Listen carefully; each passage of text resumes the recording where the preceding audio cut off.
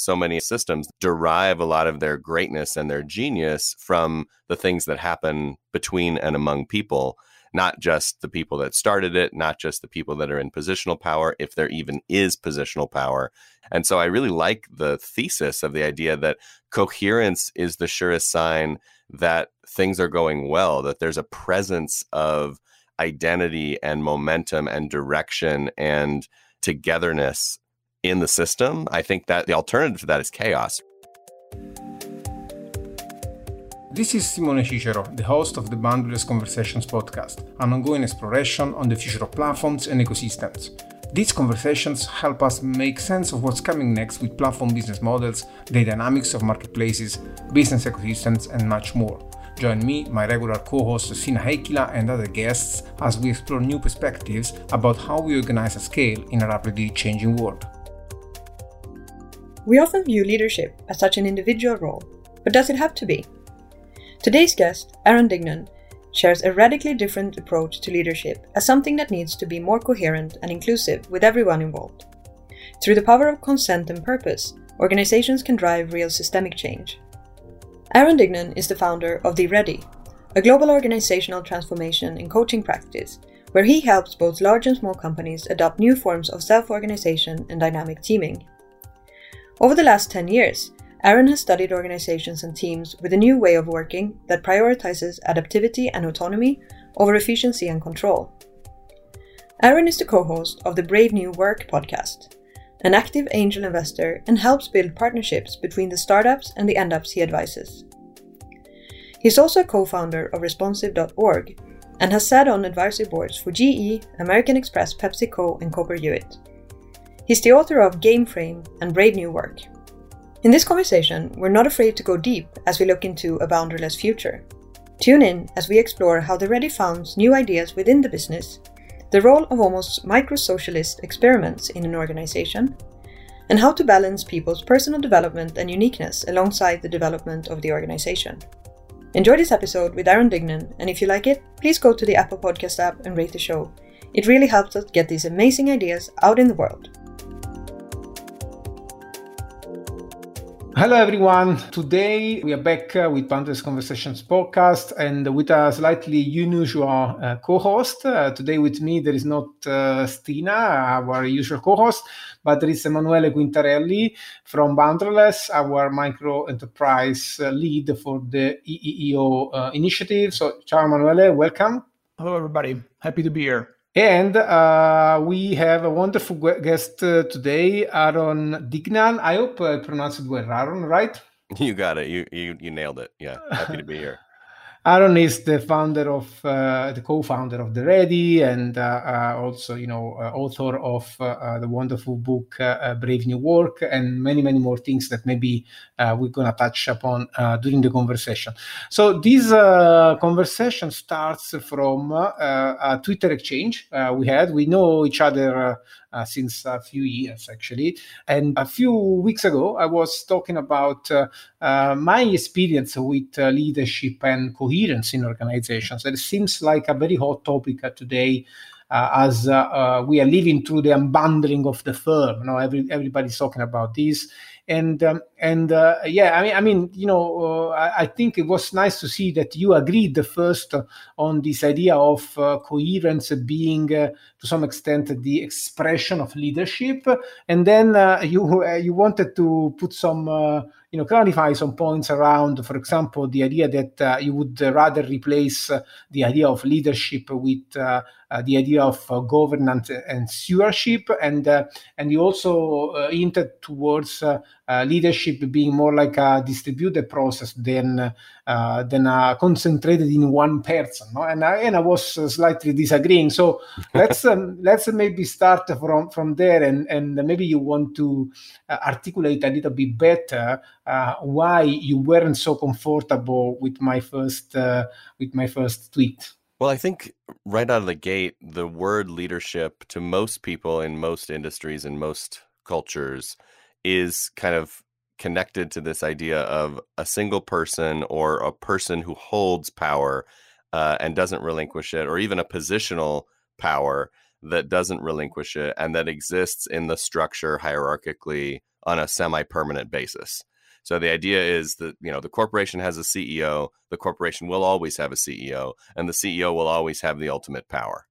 And that is the part that I bristle at a little bit, simply because so many of the systems that you and I study derive a lot of their greatness and their genius from the things that happen between and among people, not just the people that started it, not just the people that are in positional power, if there even is positional power in a lot of those organizations. And so I really like the thesis of the idea that coherence is the surest sign that things are going well, that there's a presence of identity and momentum and direction and, togetherness in the system. I think that, the alternative to that is chaos, right? The alternative to good coherence is we don't know what we're doing or why we're doing it. We're moving in multiple different directions.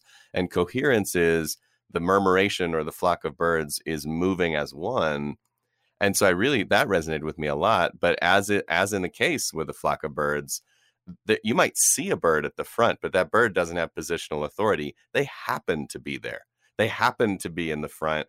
They will move and rotate and adjust with others when the time comes.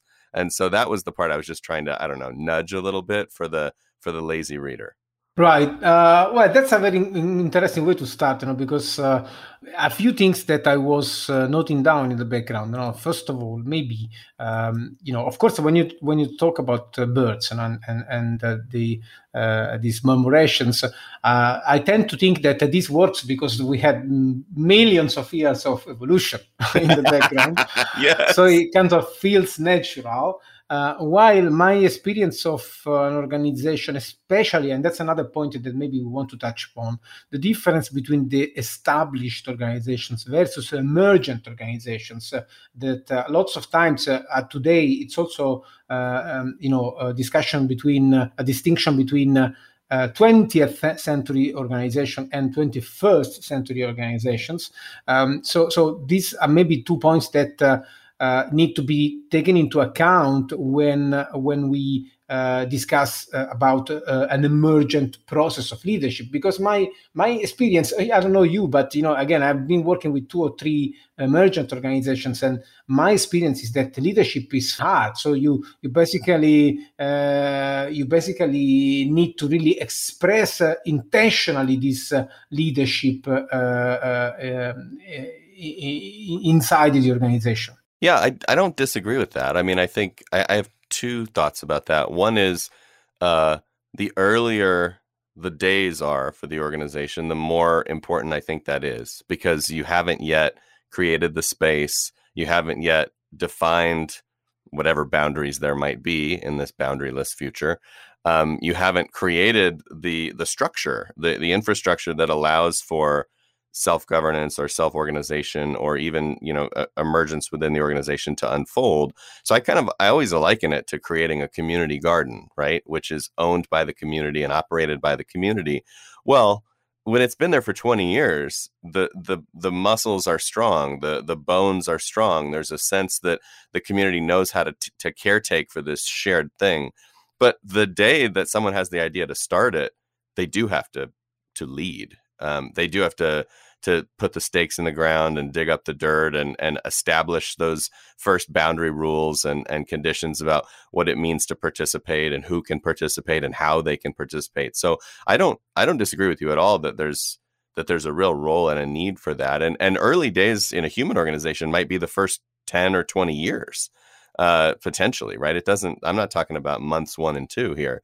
But by the same token, I think that the kinds of things that we need leadership on, or that we need ideas, directionality, enthusiasm, coherence, gathering around, are varied, and not every single one needs to be done by the same people. And so, for example, just because I'm the founder of the Ready does not mean that I should be the one necessarily to lead the organization to a place of more diversity, equity, and inclusion.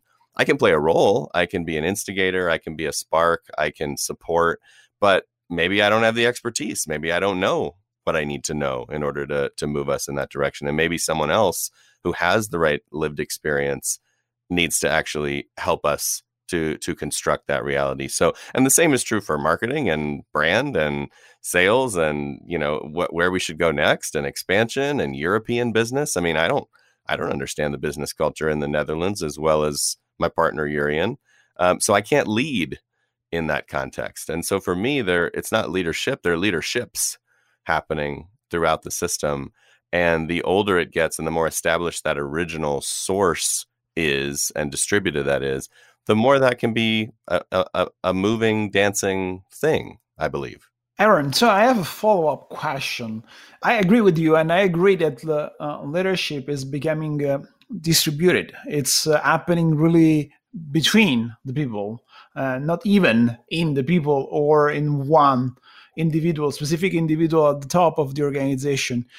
In that case, how does coherence look like? How can you maintain coherence basically without structure? What else can we use for it? Yeah, I mean, I've always thought of coherence as being a two-part story. One is about storytelling. What is the tribal knowledge, the storytelling, the origination, the myths and beliefs of the organization? And I think in some ways that's if there is a role for a founder leader that lasts, it's often to be, storyteller and telling stories about what the future might look like that gather people around the fire. So I think that continues and we get more storytellers and more chapters. But that's one piece of the coherence, is that we all have in our minds this narrative about what we're doing, why we're doing it, where we're going, how it's going. And then the second piece of it, I believe, is actually the feedback loop with reality. So coherence can come from feedback from what you're doing and what you're trying and what's working and what isn't. And often what I see firms cohere around what works. So they begin to see like, hey, and what works could be defined by money. It could be defined by market, sentiment. It could be defined by their own experience, right? When we all work this way, it feels better. Then we can cohere around that. So I feel like it's like feedback and storytelling are probably the two things that drive the most, instead of maybe mandate and instruction. Would you add purpose on the list? Yeah, I think purpose is sort of intimately connected with storytelling, right? It is, it's connecting to deeper meaning making and to intent and to impact. And usually we share that in the form of a story. We share that in the form of here's what's going on in the world, and here's the breakdown or the problem that is the plot point that starts the journey, and here's the thing, here's how we want the world to be different when we're done. So I think, we sort of interpret purpose through the hero's journey many times. So that's very interesting. I mean, I don't want to look like the bad guy here, but no, please feel free. But I had this very interesting conversation once, and around this idea that it's great if we can create an organization when everybody can be unique. The question is also, you can be unique outside the organization as well. So the point is what it takes from you to be part of an organization, especially an organization that is on the market. What I mean with that, a few years ago, I had the chance to listen to a lectio magistralis from Zadie Smith. She was giving this excellent speech in Rome at the Festival for the Literature, and she was talking about creativity, and she was talking about this idea that you need to compromise with the market at some point, because there is nothing creative if there is no market there. So, or at least you cannot, you cannot be on the market faking the fact that you are not there. No, you are there. You are on the market. You need to be compromising. So I think what we are doing how we are doing this in Boundaryless, for example, now from the organizational architecture perspective, that I think it's a space that we would like to discuss in this conversation. So we are, to some extent, making the case for the organization to grow through microenterprises. In this, we are mutuating from Rand and He, and we have found a lot of meaning in this entrepreneurial structure that Hire is promoting, and we are helping them to open source and to make available to everybody, and in the process embedding in our way of organizing. And I think that the interesting thing is when you make it clear that you can get autonomy, but this has a cost. You need to find the market fit, basically.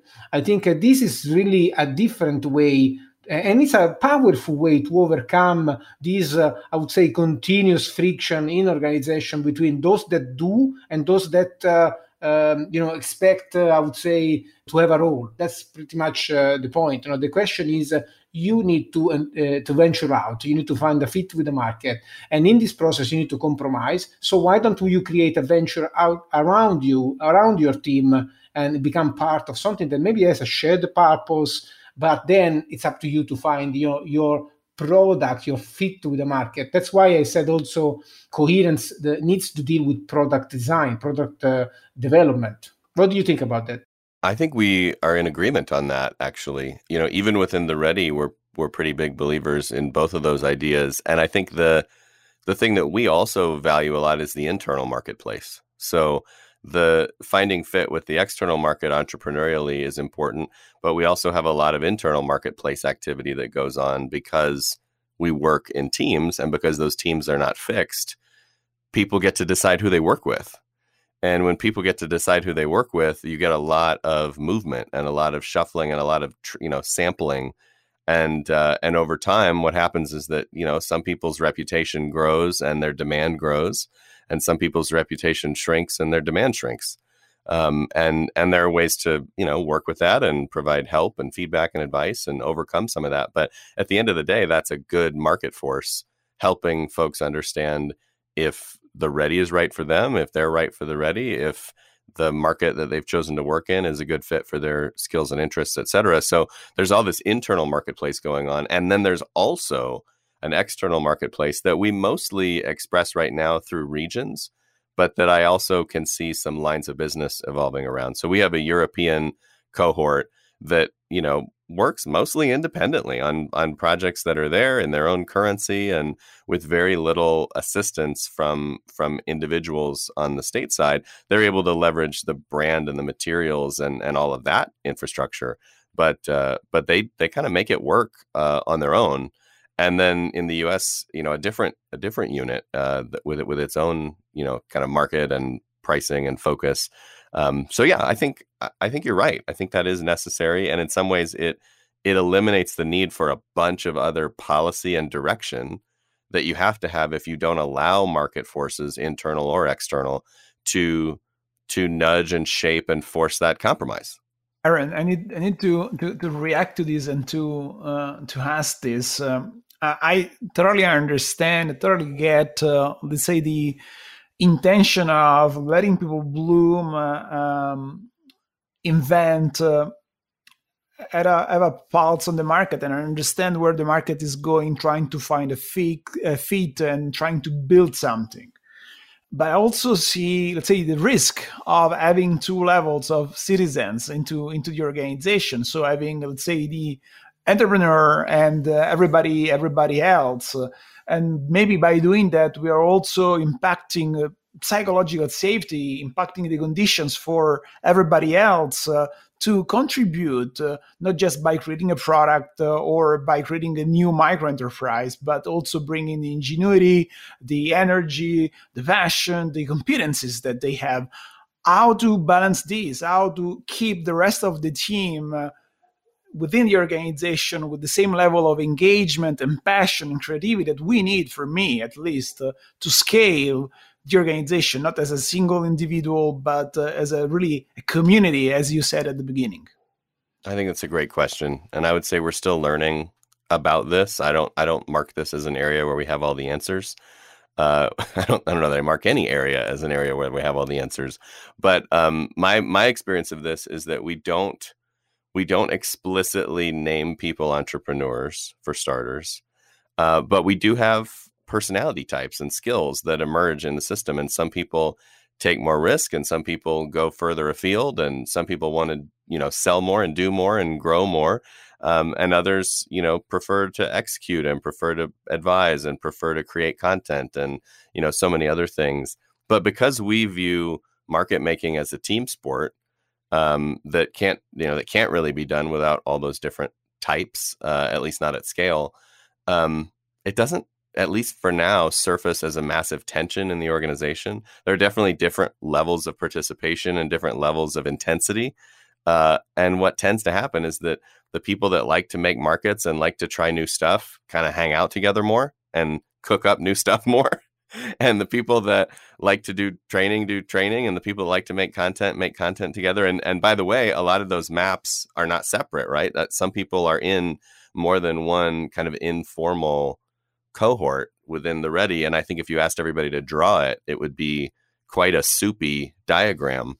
But yeah, I think we're just sort of listening to our own motivation and our own energies, and making sure that everybody's free to pursue their energy, to the greatest extent they can.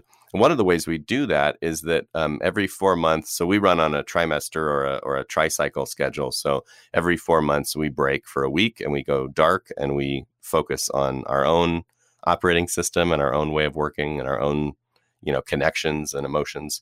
And one of the things we do during that week is we cook up ideas for new initiatives, and then we fund those initiatives together.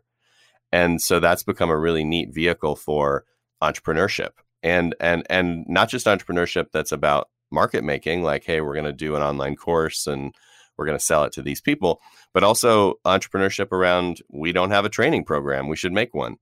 And we're going to invent one from the ground up. And so because those things get funded, and because the people that propose those initiatives or those projects get complete control over those funds, we're making 8 to 15 entrepreneurs every 4 months. So they essentially walk away with, I don't know, $5,000, $15,000, $30,000 to do something, and the total authority to do it with the support of the team and the consent of the team. So it's actually, I think it's quite an interesting approach, and it allows us to have a diversity of different creations going on, not just creations that are about revenue, but also creations that are just about expressing what the purpose and what the, culture and company can be. And I heard you say a magic word, at least for me, consent. And I know that you have been playing with sociocracy for a bit. What are the values, the beliefs, the assumptions, also hidden assumptions that you are getting from sociocracy, and how are they playing out into your way of working, into your culture as a firm? Yeah, I mean, we've played with a lot of sociocracy, holacracy, different forms of decision making from history, and I think what we've learned is that the consent principle that's at the heart of most of that is super important, because it becomes a framework on which to build that, where the foundation is strong. So even if we decide to install a leader, or we decide to install a process or a constraint of some kind that feels more traditional, if it's instantiated through consent and it's controlled through the power of consent and can be edited through the power of consent, then it has a different texture. It has a different patina to it than it would if it was just from me. And so I think that has been the big learning, is that there's a legitimacy to things that we have all granted our kind of sacred support to. And we have not reached a scale yet at the Ready where we do a lot of elected or representational consent. And so I think that's the next chapter for us, is to see, how does that change the nature of how it feels? How does that change the legitimacy or the meaning of it? But obviously, you're not going to do a full process around consent with 500 people every time you make a decision about what kind of napkins should be in the food hall. So I think we're going to have to test and learn our way into that. But we're working on some behind the scenes projects that might help us with that scale question as well. So I'm excited about that. Well, that sounds really interesting, because when I think about last week, I was listening to your latest podcast episode. Maybe not the latest when this show will be aired, but as of now, 27th of January, you been talking about capitalism, no, on the podcast. I think from the early steps of our conversations, we have been talking about market fit and gaining your independence, your autonomy through product design, product innovation, and market making, which is, it's capitalism 100%. It's essentially the essence of capitalism. And at the same time, I think Emanuele and you brought up, for example, this idea of the shared investments. So the idea that, to some extent, I think is also echoed in, for example, other artifacts that we have seen in. I don't know. I can mention, for example, a Spiral, where they've been testing out this idea of the livelihood pods.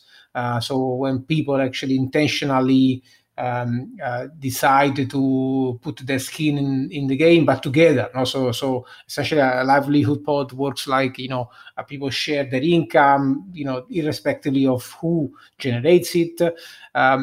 So these are small socialism. I would say small universe of socialism inside the organization, which is, I think, an interesting experiment to do. So so to some extent it explains that you want to take all the structural lock-ins and maybe try to inject in the organization some systemic interdependence between parties, between people, so that they are on their own, but there is also, to some extent, interdependence between them. So, for example, in Boundaryless, we are now playing with having a profit redistribution that is partially on your own micro enterprise, but partially also depending on the whole system performance. So this is a way to say, we are all in this also together, you're not just on your own, because otherwise the question is what is the organization then? If everybody's on their own creating products, and, right. Whether we are sharing the brand, what are we sharing then?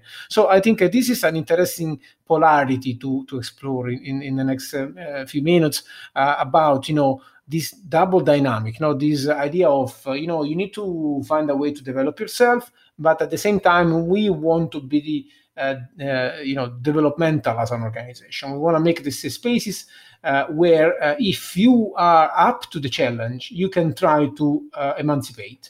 But at the end of the day, you all fall back into this idea that if you want to make an impact on the organization, if you want to make an impact on you need to emancipate yourself. You need to create. You need to market make, and so I think we are not finding an escape from that, And so my point is, and and it's also interesting when you talk about the next step in the organization as it grows and moves into delegation. So I see a lot of patterns that we are living through society, with democracy and so on. So the question is really, is there I would say a model of organizing that maybe can help us to scale this kind of approach and patterns from inside one organization into more systemic and scalable interaction. So can we, for example, imagine that the way we manage certain organizations can be transformed into a shared protocol, let's say, that enables more cross-organizational interactions across principles that I would say are more, I don't know to say, but more general for society, not just for our organization. I love that a lot. Yeah, I think, first of all, we're way too, at least here in the US, we're way too monotheistic about system design. And so it's like some people are like, I'm a capitalist, and some people are like, I'm a socialist, and we have to fight about it. And I always think of it more like wine and cheese. Like the best meals are about combinations of flavors that you haven't tried before that really open up a whole new palate. And so for me, I think about it as, well, yeah, sure. Evolutionary market forces are incredible because what they do is they drive learning and improvement over time. That's literally what has created all of us and the world we live in. And, the buildings will get taller and the healthcare will get better. And everything improves on the back of this free market competition. So I don't want to lose that. I would never want to lose that. That's the engine of learning that we need. However, all by itself, it has a lot of extreme edge cases that I don't really love. And so I actually see the role of the collective forces, collective consent and governance, as limiting the edges. Let's raise the floor so that the worst thing that happens to someone in our system is not the worst thing that can happen.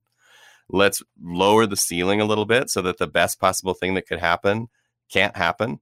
And let's use the benefits of both of those limitations and constraints to create an even more satisfactory middle, and then create some coherence around that middle.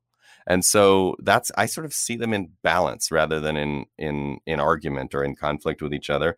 But I know that that's not the normal opinion.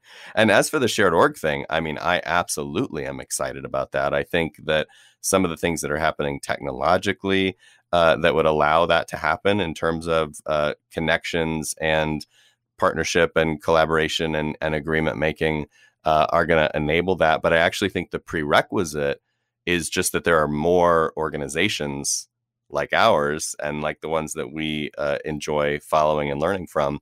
There's just not enough. There aren't enough people yet at the party to really see the kind of game B level cohorting that I think is possible. Why is this not happening more? Is it due to leadership or some kind of leadership, just to close the loop? I think there are a variety of reasons why it's not happening more. I think it is happening more and more, right? So I think that, what we're allowed to say and talk about and do and consider and try now versus 50 years ago is greatly improved. But it's still very, very small.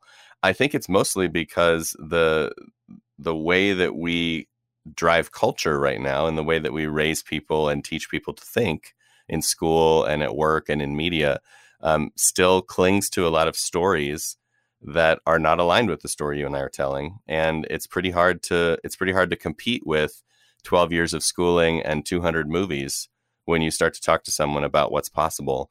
Not to mention the fact that if you don't have a lot of the infrastructure you need around investment and funding and banking and budgeting and all those sorts of things that would be done differently, if there's not as much infrastructure for that, then it's just going to always nudge people in the direction of the status quo. So I do see it as a longer term, transition. But I think that the world is certainly eager to teach us this lesson faster and faster. And so this year, with the entire planet going to remote work, with everyone dealing with the chaos and the complexity of a pandemic, with the Black Lives Matter movement rising in strength and in awareness, there's certainly a lot of signs that we're ready to go deeper. I'm just wondering about a topic that I guess we haven't discussed enough in our organizations, even in the last few years, and that is ownership. Is there any real engagement? Is there any real distributed leadership? Is there any real attachment to the outcomes and to the direction of the organization if people have no ownership? So ownership also in a formal sense, having the skin in the game, having part of the organization. And in some countries, we know this is dramatically complex, it's dramatically bureaucratic, and employees are not trained, have the background, the mindset to act as owners. Are we addressing this? Is this happening enough? I know about steward ownership, but there are new forms of translating this into the bylaws, into the incorporation of the firm to protect the purpose on one side, but also to really open up the game to a broader part or to the entire organization. Is it part of the picture for you?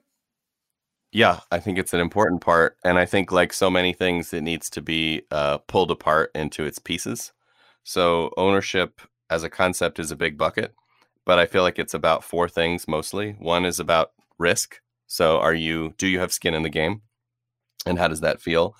The second part would be about kind of emotional identity and connection. So what is mine? What represents me? How do I sort of think about the entity versus my own identity in the world? The third is power or control in the form of voting rights, the ability to shape what happens. And then the last would be upside and exit. So how do I share in the gains of the creation, and what does that look like? And I believe that, you can check a lot of those boxes without necessarily sharing ownership. I think particularly if you have a firm that you never intend to sell, the exit value is zero. So if it's sort of a thing that's built to continue, or if it's a nonprofit, for example, that's built to not have exit value and upside, I think you can get away with a lot of other moves, right? Because people can have skin in the game in a different way. People can have a vote and a consent right in a different way. So I think you can simulate the benefits of ownership. But I agree with you that you can't get the full measure of that kind of connection and commitment without doing it, which is why we do it. So at the Ready, we distribute equity at the end of every year. And the goal is basically to, over time, dilute me into the system. And then over time after that, dilute the system into the active players versus the inactive players, so that shareholders that are not active in the business are not receiving those annual grants, and they're getting diluted as a result. And the shareholders that are active in the business are continuing to receive those grants, which means they're either growing or maintaining their share of the enterprise. And so that's our little miniature thesis about how to do it. But I think there's a lot of cool thinking going on in the cooperative space, in the employee-owned, kind of organizational space. And I've actually met quite a few companies lately where a group of people gets together right out of the gate and they start with that pattern. But to your point, I mean, it's funny, when we talk about it this way, to your point in the beginning of this podcast about leadership, I actually have seen that be challenging. I've seen it be challenging for startups who start with 5 or 10 equal partners to have a sense of where that groundwork leadership lives. Who is setting the stakes? Who is defining the boundaries of the garden? And if that work is not clearly defined and consented to early, it can get really messy really fast. And so actually, I think that it demands a kind of a focus on a different piece of the puzzle, which is that leadership creation source energy. When you have 10 people with an equal stake trying to start something, how to deal with that is actually quite challenging, I think, quite interesting. So yeah, I think it's important. I think that there are lots of ways to address it, but by and large, I'm unimpressed with the way it's handled in most organizations today. It's still coming from a place of greed and scarcity instead of a place of abundance. So I think we have more work to do there. So let me try to patch together this as a question, because I was having really deep reflections in the background. And, the question I think that we are not addressing is that all our conversations are still pretty much rooted in an idea of a society that is highly specialized and essentially works through markets. So if it works through markets, there is no other thesis, no other human development thesis than the entrepreneurial thesis. So sometimes I fall back to Wendell Berry's work, and I think the listeners of this podcast maybe will be annoyed about this quote that I'm using all the time. But, he speaks about the fact that you cannot proxy, you cannot delegate change just to organizations. It also needs to be a personal matter. The way we impact the world, the way we show up in the world is a personal question. It's not just a matter of how we design our organizations. We cannot delegate that as a design problem. It's not an organizational problem. So what I'm trying to say with that, so for example, you also mentioned education, and of course the education system that we have now is essentially an education system that is in service of the economic system. Also, we have this education system because we have this economic system, and the education system is producing players that can play inside the economic system that we have. Or at least it used to. Yeah. I mean, of course, because if I think about my kids, for example, my kids don't go to a public school. I send them to kind of a collective school where it's parent run, and it's very much developing the whole of the kids, And I've been confronted with this lately. It's a fairly personal matter here, but my oldest kid may be plus endowed, something like that, more like a rational intelligence, and this would make it a perfect player for the current world, But I think going in a school like that, it will be complemented and exposed to different types of intelligence.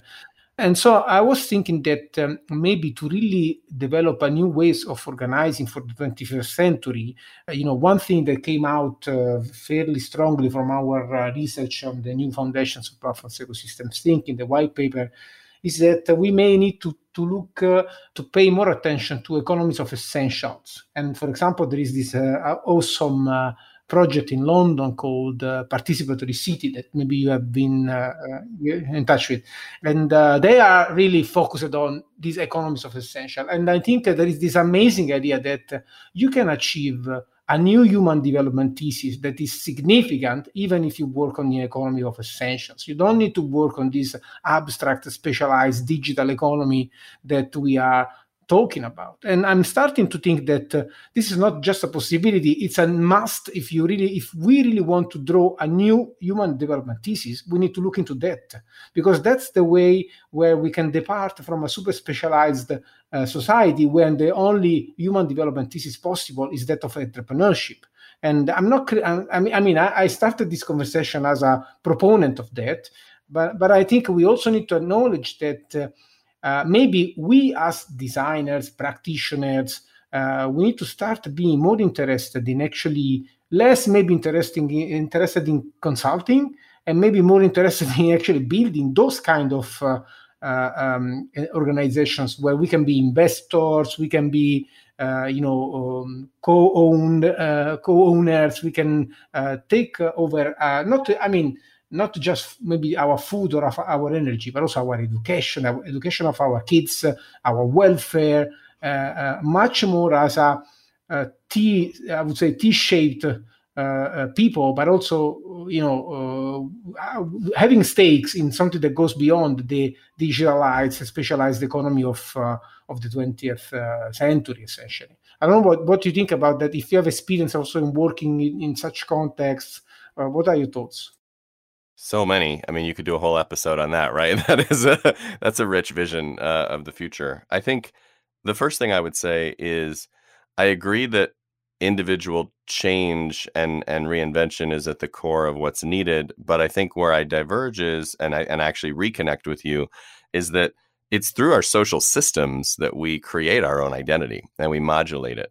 And so whether that be the school system or the work system or the family system, like we're way more influenced by the things around us than the things within us than we think. And so I actually believe that it is still systems change that needs to happen.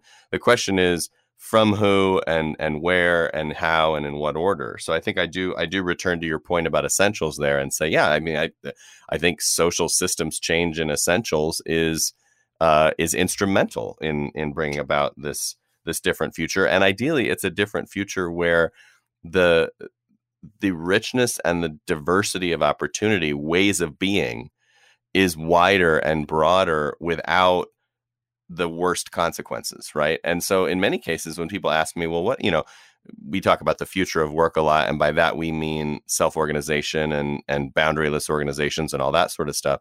But a lot of times when people come at me with a future of work question, they mean AI and robotics. They mean, what happens when there's no employees in the Amazon factory. And what I always come back to, which I think connects to your theme here, is there's going to be a future where there's really high leverage businesses, where there are businesses that 10 or 100 or 1,000 people work at, but that affect billions of people, whether that be through machine intelligence or whether that be through robotics or whether that be through just internet scale. There's going to be a lot of high leverage stuff going on, and that means that there's going to be a lot of wealth concentration in the hands of those leaders, founders, shareholders, organizations, which then opens up the door to conversations about things like universal basic income, which I know is a highly contentious concept and one with a lot of interesting edges and possibilities. But one of the things I think it affords is it affords the possibility for these different ways of being that you're talking about to actually come into existence, where entrepreneurial specialization is not the only way to live a good life if there's this social safety net like that that's supported by this very asymmetrical, very nonlinear kind of success that's possible for the few in the future. So I look at the future and I see this really weird, elaborate dance between the hyper entrepreneurs, the hyper capitalists that create immense concentration of wealth, and the social systems around them that redistribute some of that wealth, not all of it, but some of it, in favor of a society where there are a lot of different ways to be and different ways to win. And I think that, some of that means going back to the land and back to a simpler existence. Some of that means going more creative and artistic. Some of that means going, into business spaces that we previously couldn't see before, in an entrepreneurial way. But if you study complexity long enough, you come to appreciate diversity, right? The need to have lots of different mutations in a system to make it strong. And I think we're way too homogenous right now. Well, I mean, this rhymes well with concept of resilience, because I think we have been living through this pandemic, and there's been a lot of talking about how do we rebuild a system that is more resilient, less brittle, and I think we have been talking about the economies of essential, and one thing that also brought this to my mind is, for example, some experiences that we are seeing now in organizations similar to ours, I would say to look at, for example, at salaries in a way that depends on your needs more than your social needs more than your capability to produce value. So, for example, I can talk about the experience that Dark Matter Labs is bringing forth, in the UK, where they have this kind of system of salaries, as I understand from what we had seen in the public, that tries more to solve, the problems of the people, to enable them to really think about creation and entrepreneurship in a freer way, I would say. But also another point may be that, again, maybe we want to think about organizations as being re-entangled with their communities and their landscapes. For example, I was talking to someone from Google, and I think Emanuele was with me without mentioning who, but he was talking to me and telling me, these kind of executives from the Silicon Valley, they are freaking out now because their homes are burning.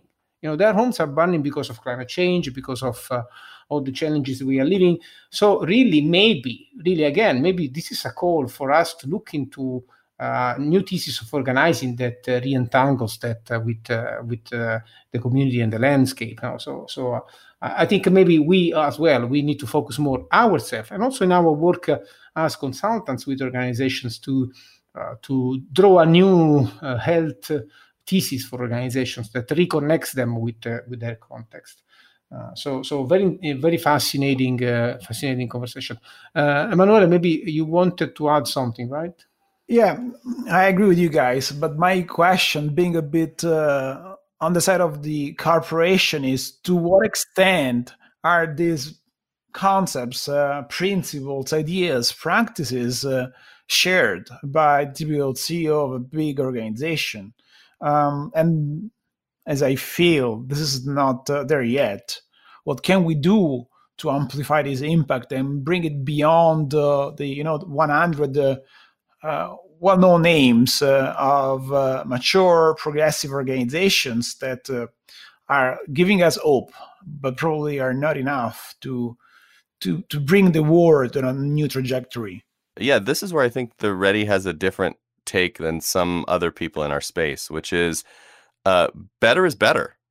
And so when I work with organizations like Citibank or the Federal Reserve or Boeing, obviously I'm not the team is not going in there to completely reinvent capitalism, right? These are public institutions, publicly traded companies with fiduciary responsibility, their shareholders and all that sort of thing. So there's a different ambition there than when we work with, a growing organization in the mid-market or the small market that is willing to do the truly radical thing. But our view is that, a 5% more equitable, 5% more transparent, 5% more consent-driven organization is net a better world, right? And actually that the people that we touch and shape, one team, one function at a time, will move and spread the ideas that they pick up into different contexts, and often into contexts where they can do them more fully. And so I don't think that we have to give up on the values of our principles here, or the ideals of our principles here, in order to engage with the real world, quote unquote. I think we just have to go in with the attitude of moving in the direction of our principles is good. And for those that are ready to move further and faster, fantastic. And for those that are not, how far are you willing to move? And that's why we always start with the question of what's adjacent possible for you.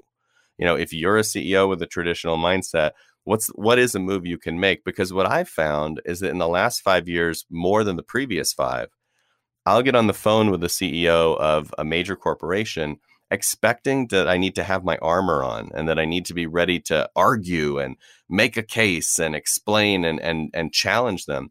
And they're already there.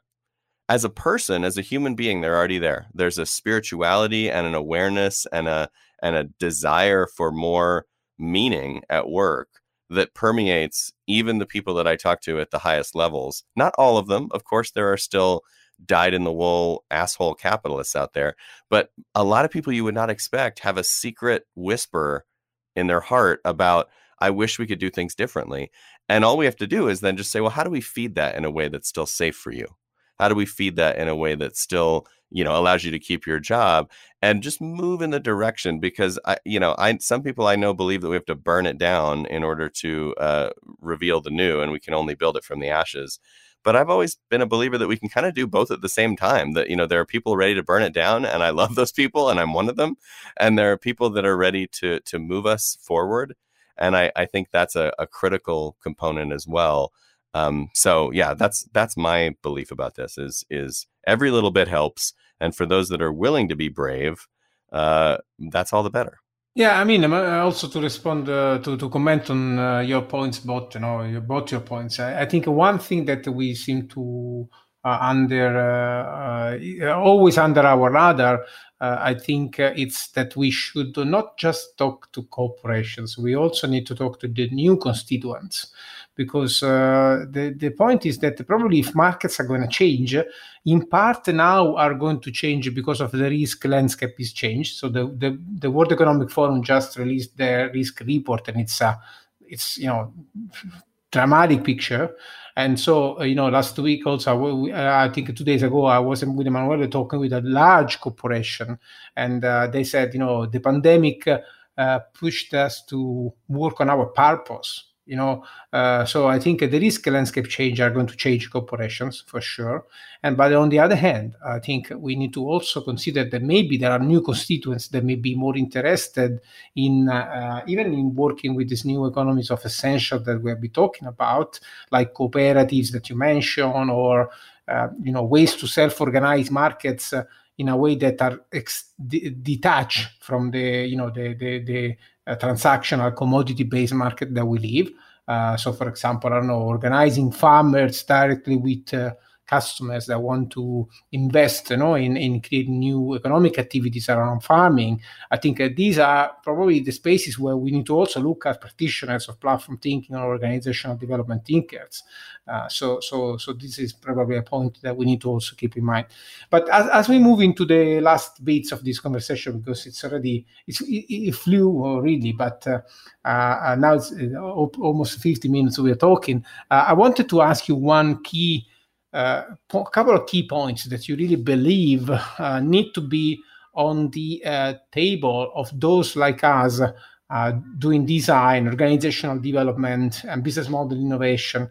What are one or two most important things that you think we need to keep in mind? I mean, in this moment, I'm thinking of two things. I'm not sure if these are the most important, but on the top of my mind would be, number one, if you're among us, if you're a listener to this show, if you're in a system where you have the community and the consent to do interesting things, I think it's really important that we try quite radical things. I think it's important that we almost break it in order to understand and learn what's possible, because other people won't. And so if you're thinking about changing your compensation system or your performance review system or your structure or your, whatever it is, your roles, I like the idea of playing dangerously with going right to the edge of consent, because we learn more, and it's okay to do 2 or 3 different attempts in a system where the community is saying, yeah, let's go, like, let's make a mess to learn and to create stories and to create motivation for others. So a little bit of my battle cry is to be more brave and to be more radical, even if it's wrong, as long as you have the support of the system and, frankly, the privilege to make mistakes. Not all of us do, but some of us have businesses that are doing well enough or communities that are well-to-do enough that we can take some risks. And I think it's beholden on us to do that, to try the things that have never been tried before or never been tried before in the way that we want to try them. So that's one thought. And then the second thought is connected to that, is just we need to share more. I mean, I really do feel that sharing what we're doing, how we work, how we operate, what we're learning, and the underbelly of that, the hard parts, what isn't working, where we're vulnerable, where we're insecure, where we're anxious, as a community is pretty critical. I know externally to the market and to the sort of sales channel of the world, we're often accused of painting this very rosy picture and this very dreamlike picture of the future. And I think, at least within our own community, we need to do a better job of sharing exactly what we're doing and exactly what it feels like and exactly what we're unsure about. So I would love to come back and do a second episode, maybe with Rodney, where we share how we're working inside our systems in great detail with great vulnerability. Because if we all did more of that, we could move and learn faster. Well, definitely. I mean, would be great. Would be really great. And at the end of the day, I think we started from friction, and then we ended up on very much more shared note, and so at the end of the day, likely we agree that we need to, as you said, we need to be more, we need to have more brave, in exploring the possibilities that we have with organizing. So it was a wonderful conversation. One point before we close, where can our listeners engage the most with your work, and what are your suggestions? Sure. So on the web, we are theready.com and bravenewwork.com. On Twitter, we're at TheReady and at Aaron Dignan. And those are the places that we spend the most time. So I would say, yeah, find us there. That's where we started this conversation. And I hope that I hope we see a few more pop up as a result of this. Definitely. And of course, our listeners should also find a moment to catch up with your book, that now is 4 years old, something like that. Yeah, the book is 2 years and change, 2.5 years old. And the podcast by the same name, Brave New Work, is also out. And that comes out every week. So that has a little bit more freshness to it.